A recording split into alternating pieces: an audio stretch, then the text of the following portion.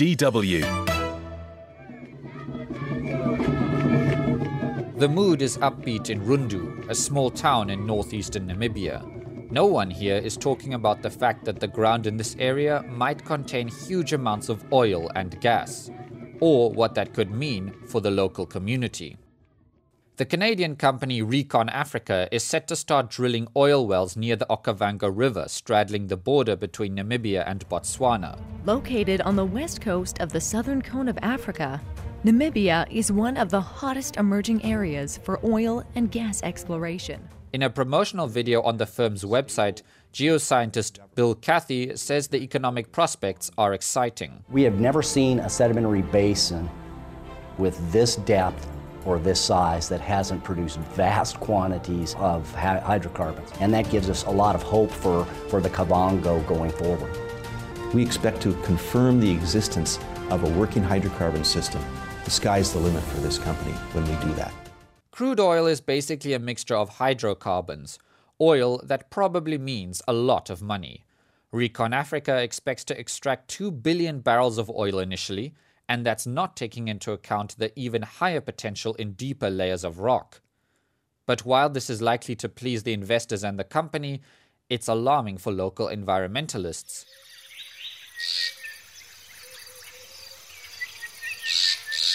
The Kavango Basin is an ecologically sensitive and protected area that supplies the Okavango Delta in neighboring Botswana with water. Here's one activist from the Fridays for Future movement in Windhoek. I am very worried about it because I study conservation, especially in the area that they're planning to do it, because it's the Okavango Basin. That's where we have our biggest elephant populations. That's where we have most of our water bodies. The Namibian government has dismissed concerns about potential environmental damage. The Canadian company will initially drill 3 boreholes, each measuring about 30 centimeters wide. That's all the government says. The Ministry of Environment stresses the drilling is slated for an area 80 kilometers south of the Okavango River and 40 kilometers from the closest national park. More than 250 kilometers will lie between the planned holes and the world-famous Okavango Delta in Botswana. But that's exactly what Michael Matlapeng from the Botswana environmental organization Chole Trust is worried about. That area is mainly reserved for tourism purposes. And that will impact Botswana's side because there are animals around that area. And so that's basically would disturb the animals living around that area. It will disturb the ecosystem as well. When it comes to tourism, the Kavango Zambezi Transfrontier Conservation Area, a protected zone larger than Germany, could suffer from the impacts of oil drilling. There are also people here who depend on fishing for survival.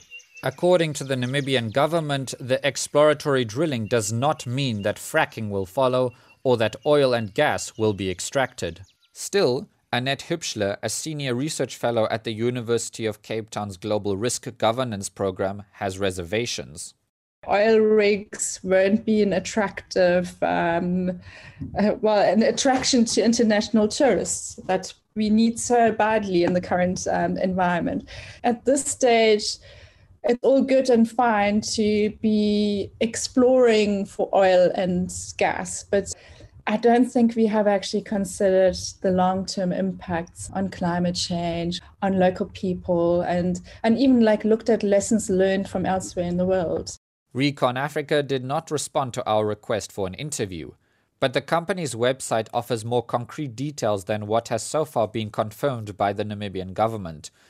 The company says it secured a 90% stake in a petroleum exploration license that covers the entire Kavango Basin, an area of around 6.3 million acres or 25,000 square kilometers.